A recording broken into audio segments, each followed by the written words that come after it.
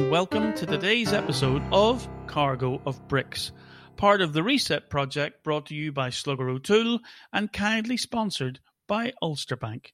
Now, today's guest is Dan O'Brien, who is Chief Economist at the Institute of International and European Affairs in Dublin. So I began by asking Dan, what exactly is the Irish government doing to tackle the enormous economic crisis brought on by COVID-19? Yeah, hi Mick, and thanks for having me on. Well, look, certainly governments that have the wherewithal to intervene and spend large amounts of money across the world have done so in a really unprecedented way. This has been sort of the biggest state intervention since the Second World War in democratic free market economies, and Ireland has been broadly in line with that. Huge interventions in the labour market to support people who've lost work, a huge wage subsidisation programme to keep people in work and companies that can't afford to pay them, and then big health interventions as well. So one of the things I keep saying on this whole thing is it's just too early to say who's got it right, how different things are. Things have changed so much in the last 6 months. I thought the great financial crisis, the Great Recession of 2008 and the Euro crisis, that period would be the most sort of biggest period of upheaval I would ever see in my lifetime for this part of the world. But this puts it in the halfpenny place, and it's pretty frightening. One of the reasons why it's difficult to prognosticate on it in terms of what's coming in the future is just the sheer scale of the change. What do you think this means for governments or even the regional administrations like the Northern Ireland administration? What does it mean for them going forward? Does it mean they could be more adventurous in terms of what they might contemplate doing, or not? Well, I'd be very wary of governments anywhere looking at this as an opportunity. It really is a disaster, and it's going to leave a massive bill because of what's happened.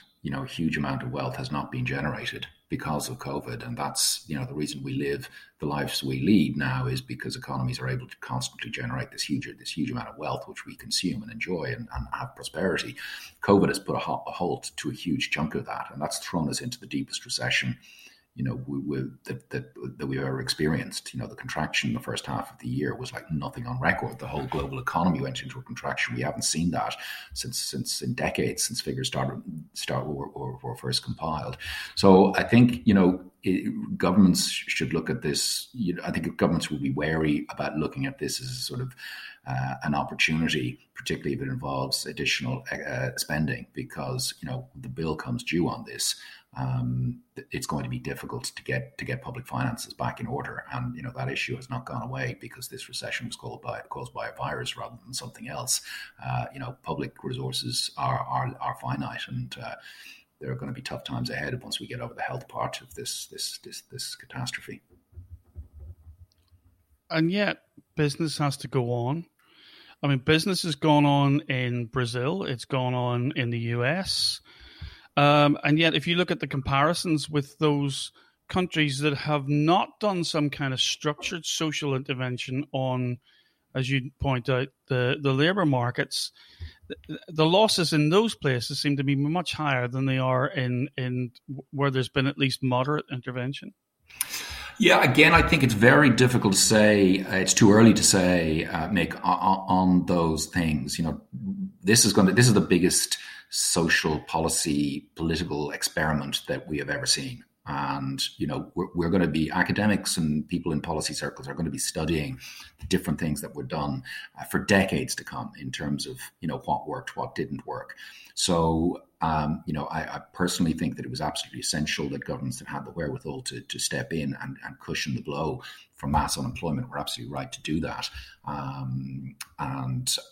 But how long that can be maintained, if the pandemic continues for another 6 months, 9 months, 12 months, governments are going to start running out of money, and that's when things will really get hairy. So in terms of where you sit with the IIEA in Dublin, clearly you've got a kind of a view on what countries beyond the shores of Ireland are doing. Are there any kind of diverse forms of approach that you've seen that perhaps are worth sharing with the listeners? Well, clearly most people will be aware of the Swedish case, and I'm not a health expert, so wouldn't, don't want to really talk too much about it. But clearly, the Swedish case and the Brazilian case, I happen to have personal family connections with Brazil. That neither of those countries had lockdowns. But is there a strong correlation between countries that didn't lock down and better economic performance? It's again too early to say. I'm not seeing it. A lot of people, for example, in Ireland, who want a zero COVID island policy, are saying that it's absolutely the case that the evidence shows that if you kill the virus, then your economy will recover. Well, I'm sorry, that is just not proved by any way close to being proven at this point. We saw New Zealand had this massive contraction in its economy in the second quarter of the year, which was the same as Belgium's and Italy. And, they're the two countries that were, in terms of deaths, were two of the worst affected countries in the world from COVID at that time. So, it is very early to say. My hunch is that most countries have overreacted to this. But that may be proved wrong. And, ultimately, my hunch is the Swedish approach will come to be adopted by more countries. The living with COVID and moving away from lockdown approaches is ultimately going to be how countries move to. That's my hunch.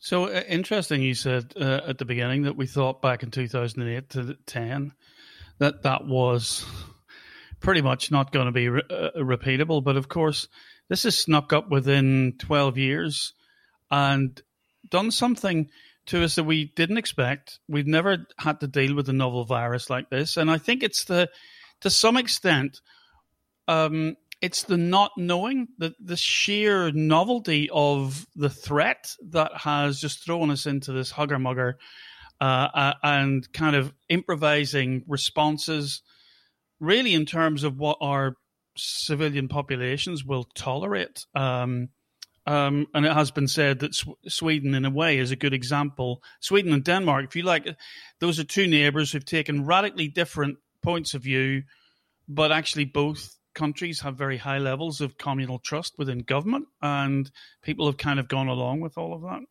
Yep, and you could throw in Finland and Norway there as well in terms of that sort of consensual political culture, high trust levels. And I know the Nordics, that similar sort of culture there. So what can we learn in terms of where are our deficits in terms of our resilience facing this kind of novel threat?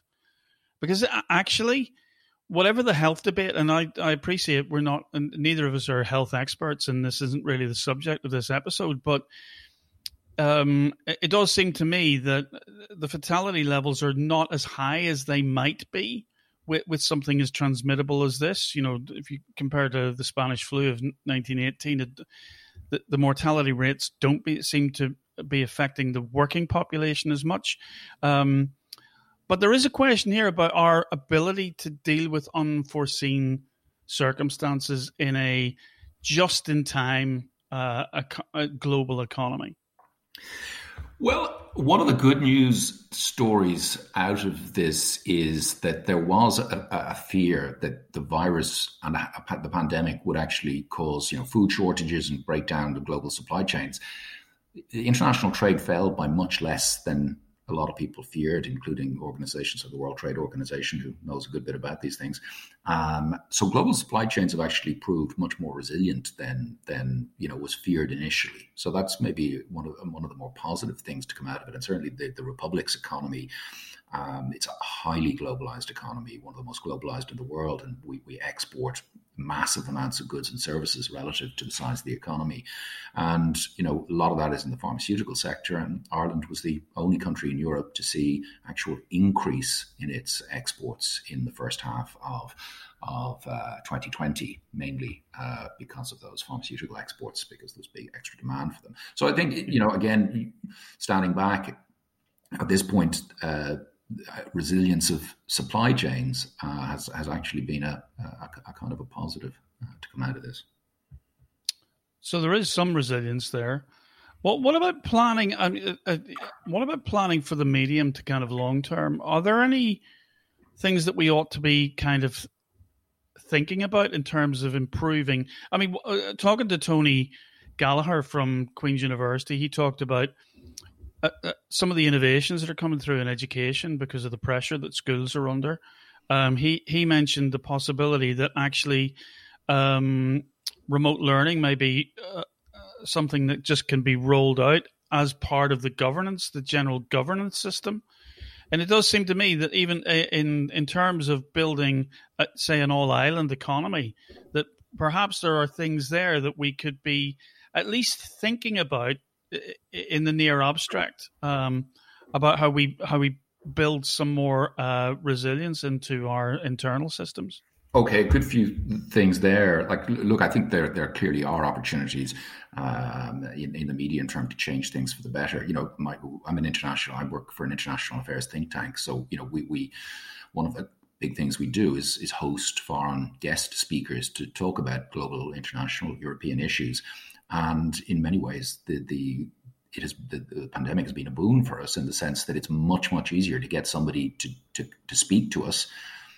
If they just have to log on to a Zoom meeting, then have to fly over the night before, be put up in a hotel, you know, take at least 24 hours out of their schedule. So, you know, we've had a lot more people. It's easier to get guest speakers from particularly further afield, and we're getting, you know, multiples of the numbers of people attending and listening to our events online than we were in person. So, you know, there are trends that have been accelerated by this, and they can be positive in some way. On the issue of the all-island economy, you know, I think we are facing changes there. Back to the Brexit issue, there is now, you know, it's almost certain that there are going to be barriers to trade in the Irish Sea come the 1st of January, and that's going to have implications. I think one of the implications is that the Northern Irish economy will pivot to some extent, divert its trade away from GB towards Ireland, because there'll be no barriers to trade with the Republic. And just to throw out a figure there, you know, there really hasn't been much of a development of an all-island economy. You know, when the Good Friday Agreement was signed in 1998, Ireland's trade, that's good trading goods, imports and exports, Northern Ireland accounted for 2.7% of the total. By last year, 2019, Northern Ireland's share of Ireland's goods trade, the Republic's goods trade, had fallen to 1.6. So, you know, 1.6 of everything Ireland buys and sells goes to or comes from Northern Ireland, which is pretty small. And I think that is could well change with from next year with Brexit and a reorientation of the Northern Irish economy towards the Republic. I mean, that's a really good example, I think, of potential. I mean, again, Brexit is one of these great kind of conceptual barriers. It's covered in shadow, and until we actually see it on the 31st of December, the 1st of January, it's going to be hard to quantify what that opportunity is, or indeed the nature of the blocks in the Irish Sea. I think they're still slightly dark. But rather than getting caught, I mean, I want to kind of explore this idea of innovation, which you talked about in terms of just the proliferation of Zoom calls, the ease with which you can actually collaborate. And we've seen that around the efforts to try and develop a vaccine. There are now a number of candidates for vaccines, but we've seen the development cycle for that absolutely collapse as people involved in the exploration, the various levels, you know, of clinical trials, the development absolutely telescoped down from, you know, anything as long as 10, 12, 15 years down to a matter of months. And it does seem to me that perhaps we're beginning to wake up to a capacity to collaborate that we simply haven't really had to do before and then haven't done it.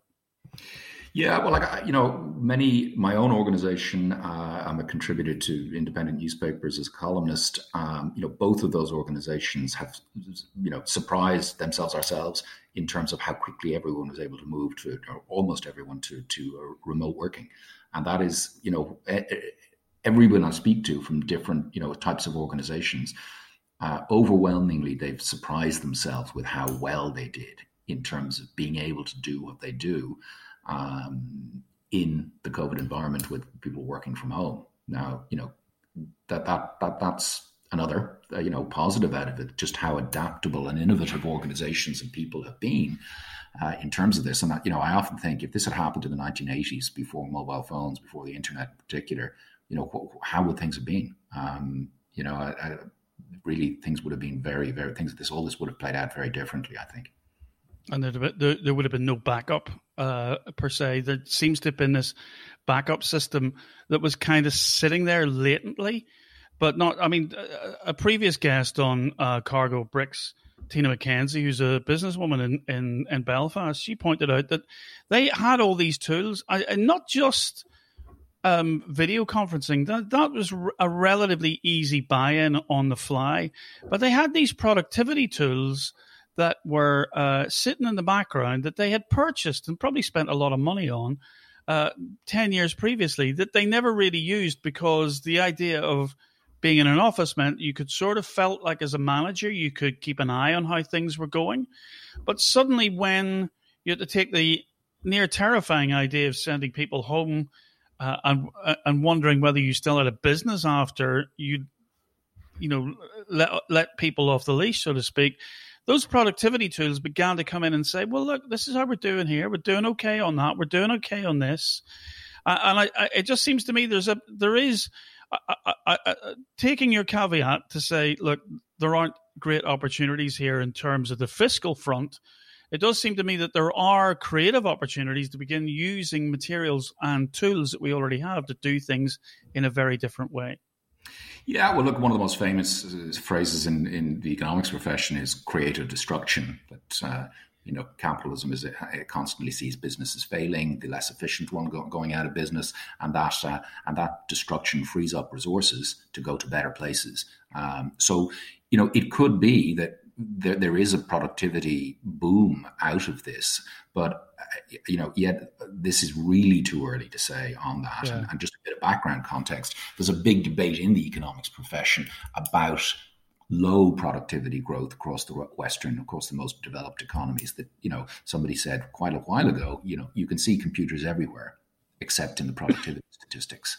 So despite this transformation of the way we work, one would have thought that would boost productivity. I certainly couldn't do most of the things I do without the internet, but that is not showing up really in stronger productivity growth. Maybe this is the thing that'll change it. Maybe this will unleash it, but we're a long way from knowing that. Yeah, it's a great term. That I love the first part, creative. I'm not so keen on the second, but because often destruction means destructions of livelihood, and actually we've seen a structured dropping of wages, particularly at the low end.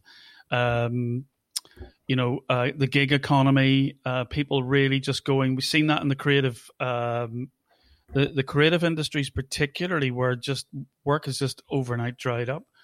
So I wonder if that is something that people really need to start exploring from a policy point of view about how you tackle that productivity.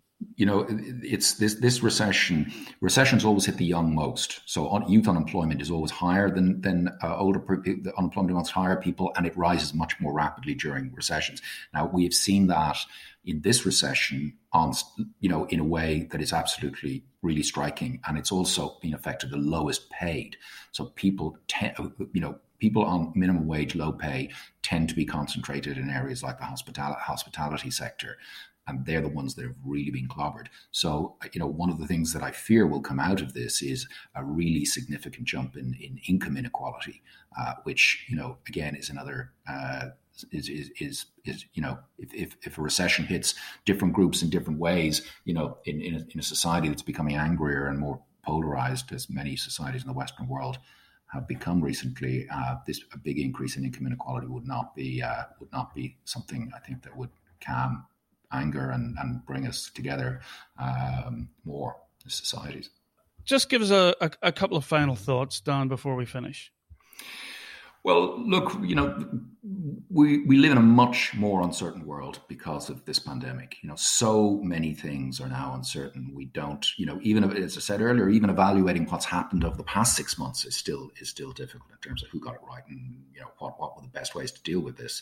And we'll be living with that uncertainty, and we're living with an increased risk of ill health, and for those who are vulnerable to COVID in particular, an increased risk of death, which is a terrible thing. It's like we've gone back to the days of TB, for example, where death was much more prevalent, and you could pick that up, and lives could end.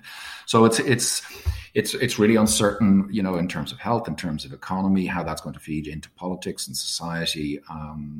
So a very changed world from the beginning of the year. Indeed, and probably from any time that we've known since perhaps the end of the Cold War. And maybe even the Second World War in our part of the world.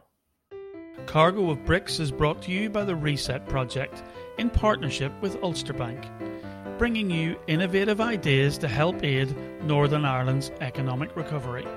Make sure you catch every edition by hitting the subscribe button wherever you get your quality podcasts.